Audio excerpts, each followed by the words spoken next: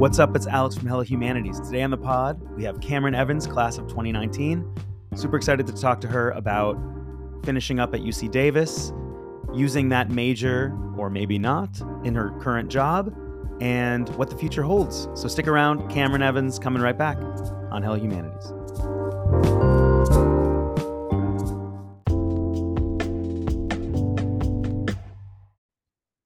All right, welcome back to Hello Humanities. I have a very special guest today, former student, class of 2019, Cameron Evans. Cam, it's so good to have you on Hello Humanities today. Thanks for having me. I'm excited to be here. Excited to chat. Absolutely, and it's been a couple years now, and so I'm curious. I know, as several other students I've had on the pod in the past couple weeks, a UC Davis student, a UC Davis grad. I am curious about your path to where you are currently. Totally. I'll just jump in. So went to Davis in 2019. COVID hit my first year, so had a lot of COVID school. I definitely loved UC Davis to its fullest extent, loved it so much. And then I graduated this last June, 2023, doing many majors, but the one I graduated with was human development. So that was very kind of just like education and health focused. Those were kind of my two primary things.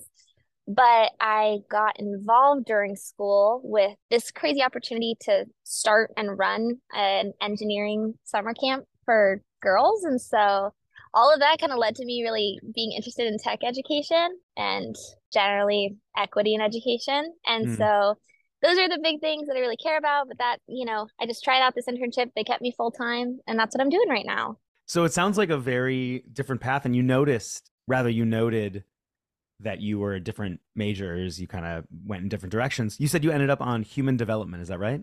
Yeah.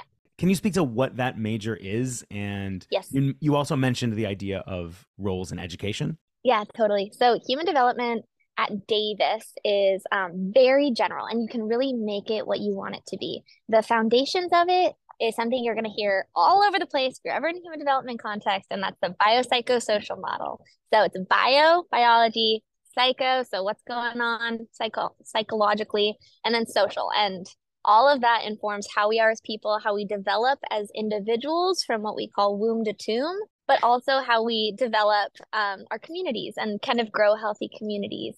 And so for me, human development, I took a lot of just education classes because that's always been something I care a lot about, something I love, and public health, kind of how we build healthy communities, infrastructure, things like that. I love the sort of different ways that you, and it sounds like your major, are framing the questions of communities, because it sounds like human development in many contexts is about community development. And I think it's interesting that you found sort of this role through this internship of thinking about the way that technology is interacting with human development and community development. I'm curious, do you feel like there have been ways that this particular work you've done in college has helped the work you're doing now? Does it feel kind of separate from it, or how are you folding your own academic background into this job? Yeah, so I owe everything for what I'm doing now to my extracurriculars. So for me, especially, being a COVID student, like online school was awesome that we had it, and it sucked, and like we all know that. And it was just so hard to get what I really wanted out of school. But that was at the time where I started my first like pretty important role in school, at college, I should say. And that was the manager at the Craft Center. So the Craft Center was this huge place. If you're ever a Davis student, if you're touring Davis, check it out. You get free tours. It's amazing. And that was a huge place. I mean, they did everything there. 11 studios, ceramics, flame working, wood shop, screen printing, textiles, art, photography, just everything. And when I got hired, I was definitely not qualified, but they hired me, which was awesome.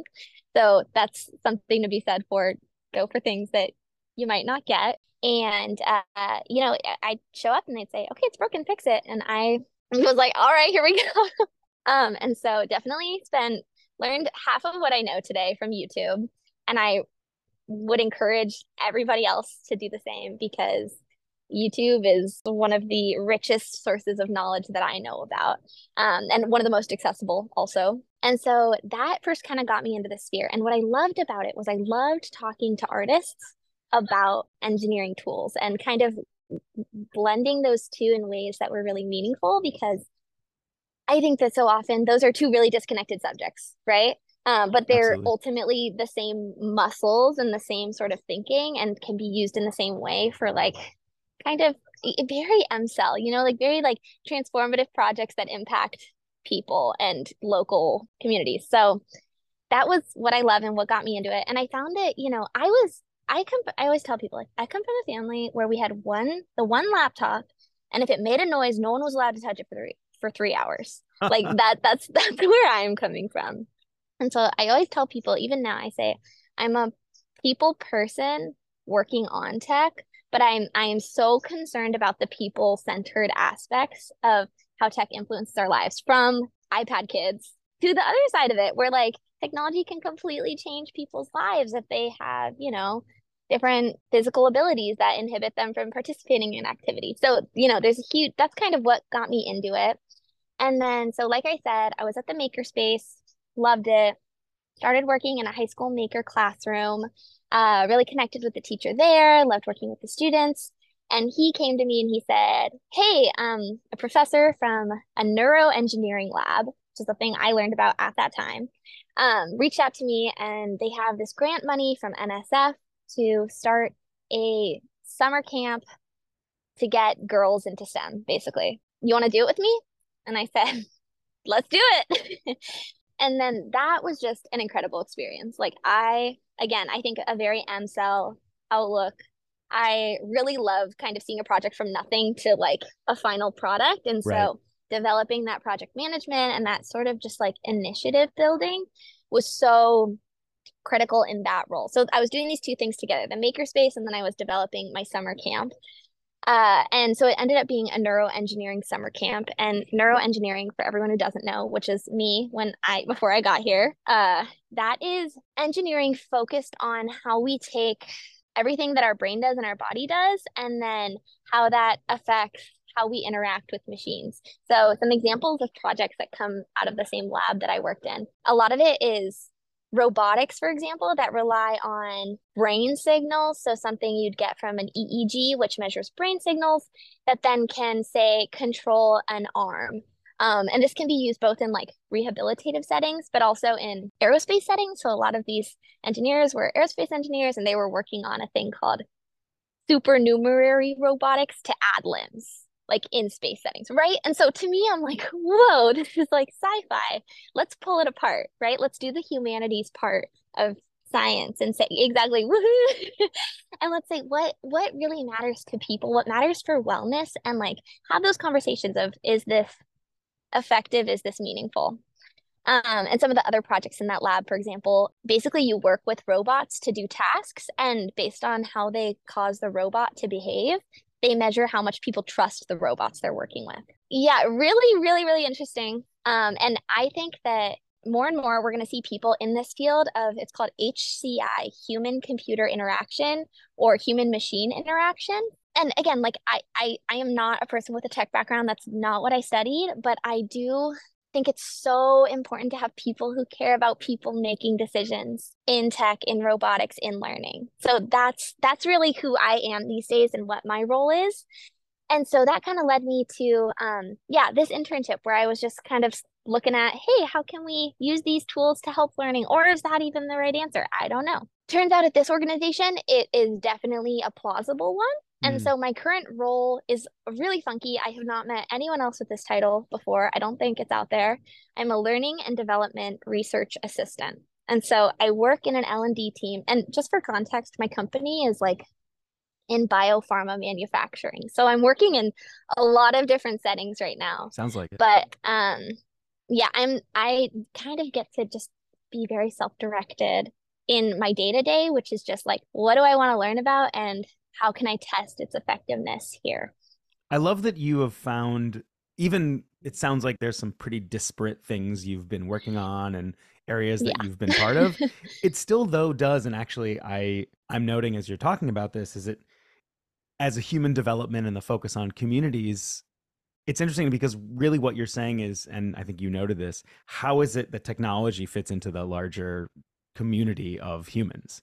As someone who obviously is in the classroom and thinking about how AI and technology generally is used or Yes. misused, or it's just Yes. it's really fascinating because I think your point about who do we want in charge of thinking about these spaces? How do we want technology to be used? How can we use them and it for positive actions and outcomes, and how is it that it could possibly be a problem? What do you have sort Yes. of any opinion? I know it's early in the podcast, but let's jump into the AI Yeah. question. Like, how do you Oh my feel gosh. I'm about so this? excited. Yeah, how do you like, Yes. how are you approaching this and how are you thinking about this? Yeah. So, my first feeling is that like with any technology, I think that the approach of like do not use has never been successful. Like that does not work. Absolutely. Um, First off, I think like to me, tech literacy is something I care so, so much about because even the disparity I see within my company of the top performers and like our manufacturing staff, there's such a difference in typing. I'm like, this is like we need to, there's so many things we have to overcome to make sure that all people have equal access to these tools that are gonna pretty wildly change how we approach things. And then my dream, this is my dream. Let me start there. My dream is that AI responsibly used could alleviate a lot of the time that people spend doing things that are not meaningful to them and then give back time to one, do pretty meaningful things and things that people are really good at that machines aren't as good at, which is like, strategy, thoughtful, like decision making, and, prioritizing value conversations. And then, the other piece of the dream is like we could all use more time to be humans and not be at work. And so that's another dream. And I don't know if that's feasible or practical, but that's something I would hope is that in many years we could spend a lot of our week or, have finally do that 4-day work week or something like that. But yeah, when it comes to like, okay, what are we gonna do in classrooms? I'm so interested to hear what's going on because on one side, I've talked to educators who say, well, it's a tool, so cite the tool, cite your source. But it's also there are muscles that you have to practice, I think. And if you are always outsourcing that practice, you're never going to strengthen that muscle. And so, depending on, I think this is something that I really would want to say today is that everything comes back to your priorities and your values. And so, the sooner you're able to figure that out for yourself, the better. And that, I mean, that comes back to college. That comes back to now, like being a 22-year-old with a lot more time than I'm used to. And I'm like, what am I doing with my life? But yeah, that's kind of a really general what I think about AI at this current phase. And I want to be involved. I'm hoping that my company lets me be involved in their conversations that they're starting to have around like, okay, really, how are we going to look at workforce planning and people planning and all that good stuff. Yeah, and to show my cards a little bit, I both have reservations about certain things, but tend to really agree with you in the sense that one, this can be used as a tool and should be, and it's there's a huge benefit that comes from that. And the problem that is left is not the problem of AI, it's the problem of the foundational ways in which we educate. Because to me, that is sort of a larger part of this. We like if I'm asking students to do something that, to your point, is not something they have to make a value judgment, they have to give their opinion about, they have to actually feel invested in, then it's not really surprising why they're gonna they're gonna use it. If again, we're dealing in a system based upon points and grades and this sort of way of checking off whether or not you did something, not whether or not necessarily that thing is good or it Mm-hmm. has met the standards or the expectations that I or any teacher has given. And so just being in that space is it's really challenging. And I mean, obviously on our campus, it's definitely been conversations around how do we use it? Do we use it? Do we let students use it at all? Do we use it in the class? I mean, I definitely have had to, and I've had conversations about this before. What do I do? How do I approach? Is everything I'm using in my class worth using? Yeah. If someone can do this at home by plugging it into ChatGPT, then maybe the thing that I'm asking them to do is not actually valuable. And that takes a lot of self reflection and self-effacing Yeah. moments, you know? Yeah. And I'd be so, I'm just curious, like, I don't even totally understand how I think a lot of education standards we know come out of a goal to make people efficient workers, which matters. Like it matters that you can be successful in your future endeavors. And we need people that are going to be good people, good citizens, and like good for themselves, Yeah. Yeah. So I don't know. I've had the same thought a lot about like I mean, if we see a complete overhaul, which I think it will be more gradual than maybe some sources panic and say, but I can totally imagine that being, yeah, a big conversation to think about is like is this going to completely change this topic? If And I, people have the knowledge, they have to make the decision. Like it's a different mindset. and I don't think that's bad. It's not bad to have these conversations about what Yeah. does the new technology that's coming up around us, how does it change the way that we think about education? And you noted there are different objectives to what school is for anyway, because if you're just Hmm. training students in academic work of completing a thing or the physical capabilities of hitting this particular standard, then that's a different question than can you actually be a good person out in the world? And I think that you're noting that in a really important way because honestly, like as a public school teacher, I think that my students come in with different backgrounds, different mindsets, different familial environments, different family histories. And those things really Hmm. do matter. And they really do Yeah. sort of bubble up underneath all of the things that we're talking about. And so when I approach a class or a lesson, I'm not approaching it in the same way for every student because that's impossible. It's impossible for every student Yep. to be approaching the material or the lesson in the same way. I totally see that. And as I was saying it, I was thinking about probably the best class I took in college was diversity in the classroom class. Mm, Oh my gosh. say And more. it just like, okay, so, and I love that you say more because that's my word these days when I'm teaching classes. I'm always like, say more. Just the idea that we are a community of learners, right? And the idea that in rather than all of the models we've had previously where it's a one-way line of communication, that everything is a tool to permit and facilitate conversation for us to learn from each other because Right. at the end of the day, even the knowledge that we're pulling from that's like the one truth is one person's truth. And so I don't know. And I had so much gratitude being in that class, thinking about your classroom. And we would all just share anecdotes all day. Like, this was my experience. This was my experience. And I would say, I was in this classroom and I didn't realize at the time, but we all faced each other because that was the heart of it. That was the heart of what we were doing and what we were learning. And we were all chatting and it was about the conversation. And you would just run back and forth, but like, let us talk. And I don't know. I appreciate that so much. And I don't know, the more education classes that I took, the more, number one, I'm like, whoa, I had such incredible educators and I'm so lucky. And two, like, oh my gosh, I want to be part of that. In college, I remember I had this friend who was graduating and I said, okay, what advice would you give me? And I don't know if this advice you want going to all your students, but we're going to see how this goes. I'm Number ready. one, don't take everything too seriously. Now, this girl, given she was like top of her class pre-med, so like factor that in. But number one, don't take things so seriously. Some things feel like the end of the world, but once you have more life perspective, they're really not. Like a failed test or just a failed class even. Two, don't like you're gonna get out of it what you put into it, right? And that is, I mean, I know everybody says that, but it is so true in the same sense that, you hear all of these college students saying, like, oh, I learned how to prioritize when I got to school. And I learned that I think that's code for I learned what I don't have to do anymore. I learned what I don't have to do and I can still get away with what my goals are, right? And so I think once you can kind of acknowledge that, I mean, at least me in college, I felt torn in a million different ways. But now looking back, I realized like, okay, yeah, I didn't prioritize that. And now these other things that I prioritized were so richening for me. And I'm so lucky and I'm so grateful. And like in some little places, I'm like, oh, I should have acknowledged that that was something I wanted more and gone after it. So just, like having that conversation with yourself about like, you're going to get out what you put into it. And that can mean sometimes that like you have classes that take a back burner. And I think that's okay.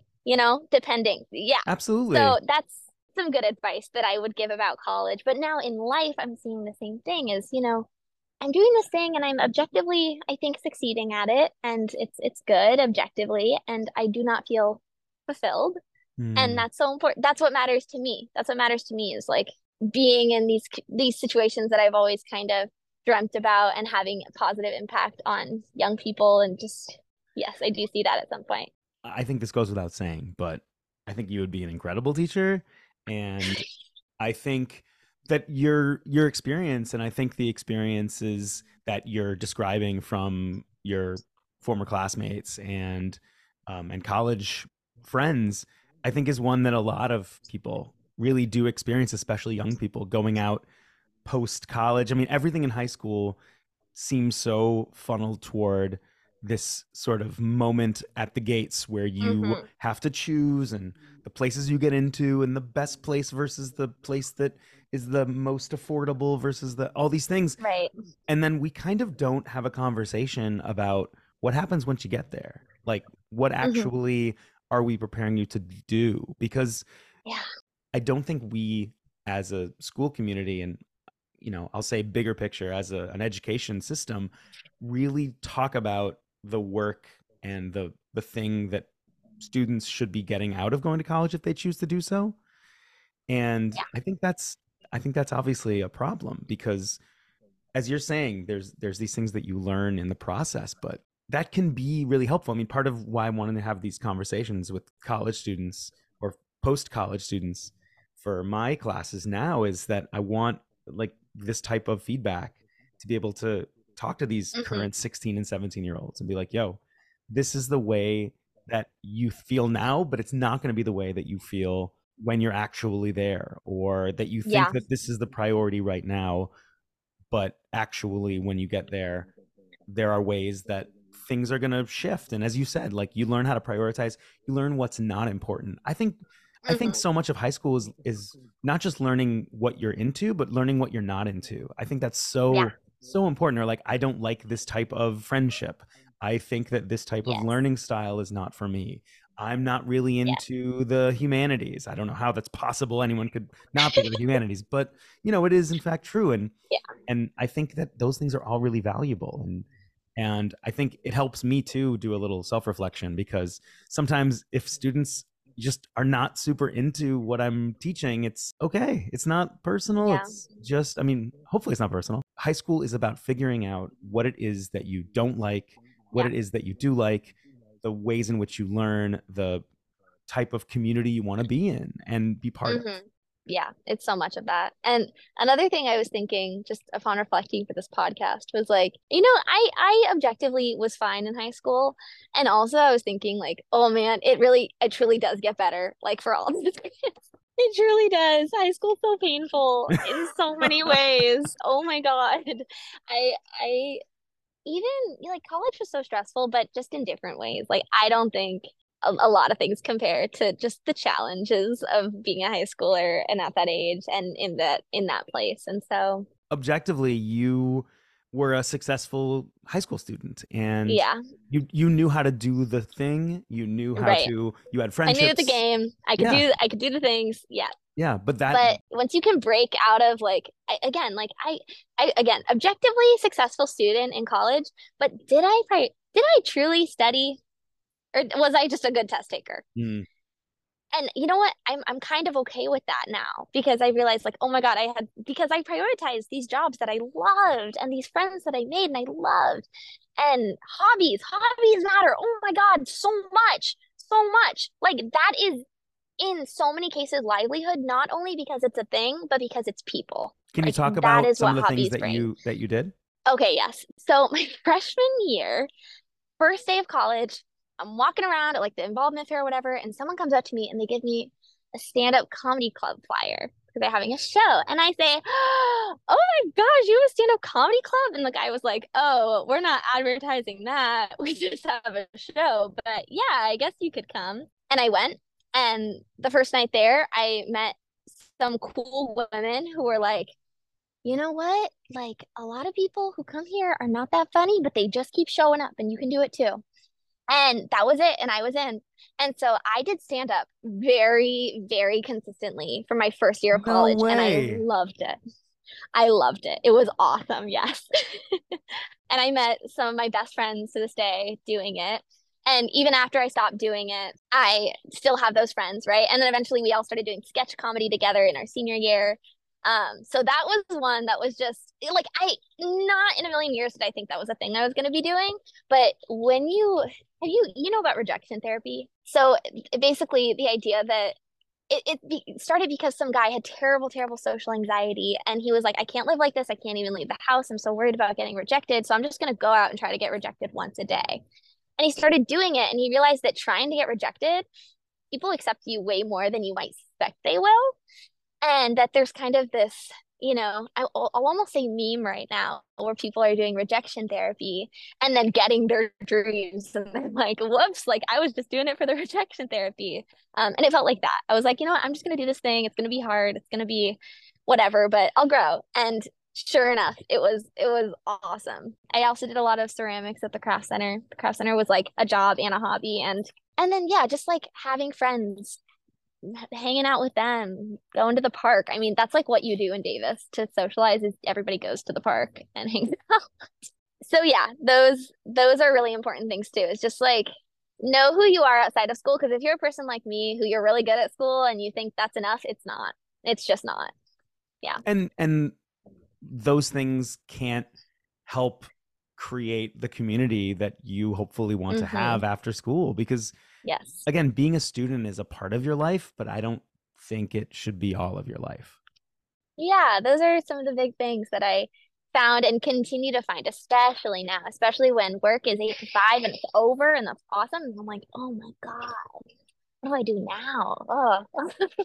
Like many, I think in my age group, I go to the climbing gym and that is a super social place. That is a very good third place if you don't know where to start Mm, because people, at least in my climbing gym, I walked in and it was amazing. They were all like, you're new here.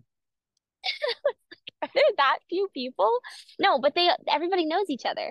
And so they were like, you're new here, you want to be our friend? And I was like, sure. And now I have friends and it's amazing. So that's one. And then ceramics still is a good one for me. Yeah. And so are you still making stuff and you have a space where you're doing that? I have a studio that I've been talking to and like getting involved with where I'm going to help out with studio stuff. So yeah. Yeah.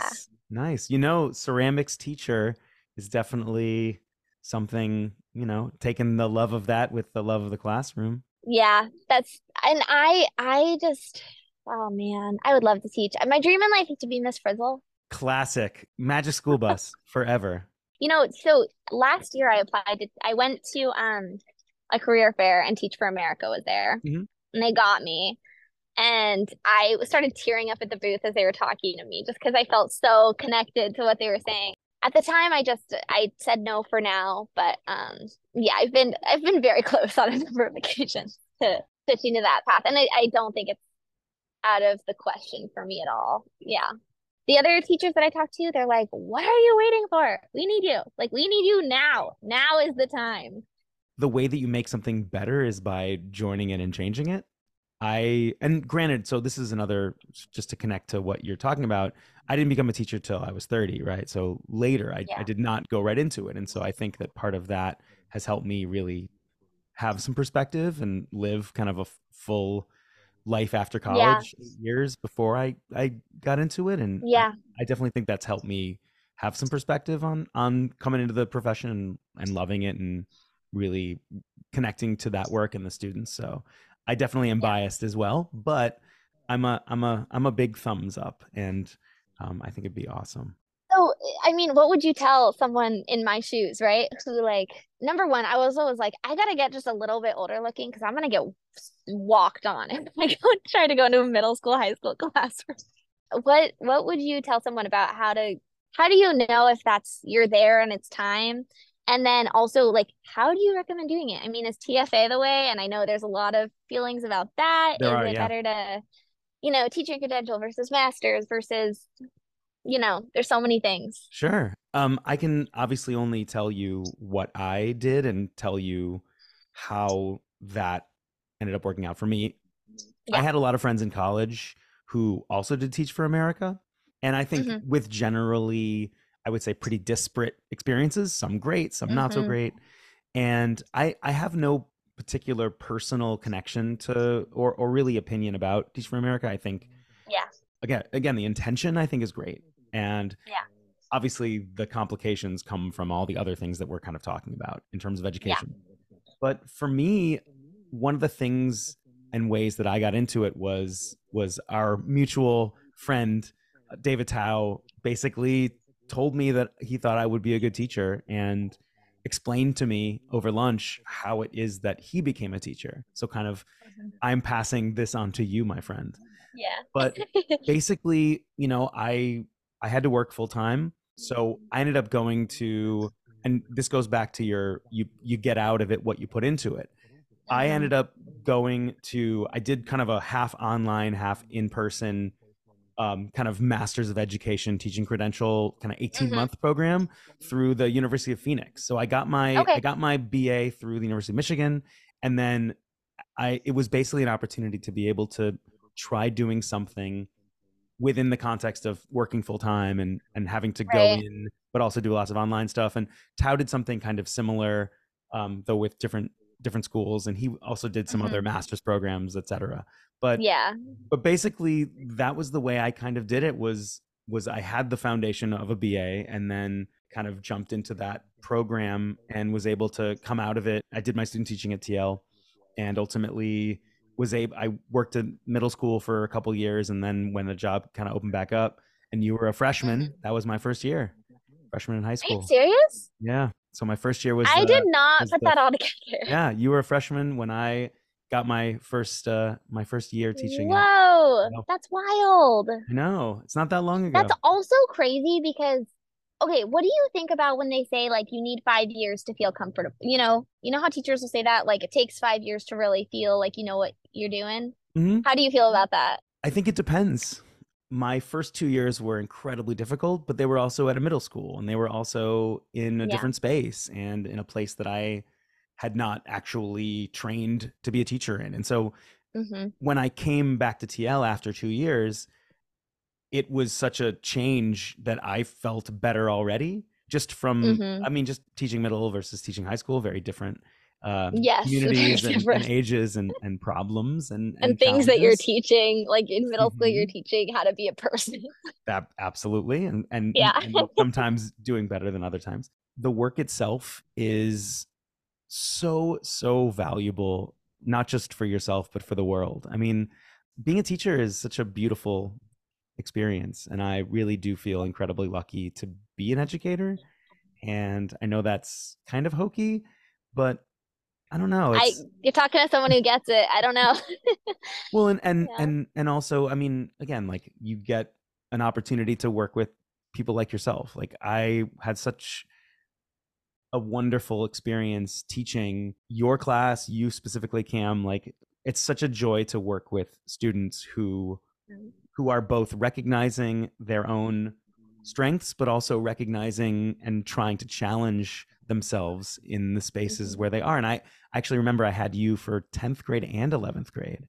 And Hmm. so That's right. we were Three, like able to, 3 or 4 classes over that time. yeah, and we were able to, going from even that year from 10th grade to 11th grade, the beginning of 10th grade where you're basically still a baby, to the end of Yeah. 11th grade where you're Yeah. basically like graduating out of there. So Yeah. it's a huge change, but it's Yeah. such a it's a really beautiful thing to be able to watch that process. But also to your earlier point about the classroom that I try to run, it's awesome to just be able to watch and try to facilitate students kind of recognizing their own values and finding the ways that they think about the world and the subject matter.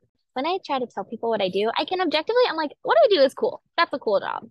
But when I tell people about it, I do not feel proud to talk Mm. about it.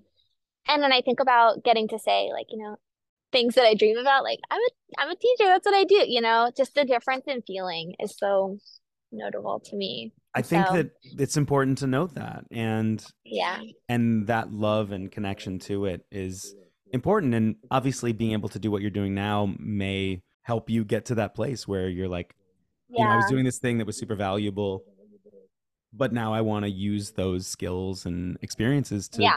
to do something else. Yeah. And I feel so lucky that I can now speak to so many parts of my role. And I'm like, oh, I've been in the corporate world. I did it. It's crazy. Bring Absolutely. that back. Well, Well, Cameron, thank you. thank you. It's so wonderful to have you. So good to see you. And Yeah. please, please, please come back anytime. You're always welcome back on the pod. I wanted to say I think that a lot of teachers like I don't know how it is. I don't know if you hear from students all the time, but I know that the amount that I think about you guys versus the amount that I reach out is not equal at all. Like they're wildly different. And so I just hope you guys know what an impact you have on like every single person's life that you touch, like all of the time. I mean, Yeah. maybe. I don't know. Thank you. Definitely mine. Yeah. Thank you. Yeah. And everybody I talked to about coming on, they were all like, oh, I'm busy. So I tried, I but appreciate it. We'll get them on. yeah. That class is a special one.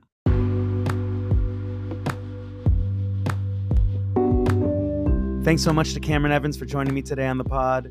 Super excited to have conversations continuously with former students. Also great to talk to someone who has finished college and is thinking about the world and adulthood afterwards. Keep listening to more episodes with former students on Hello Humanities. Peace.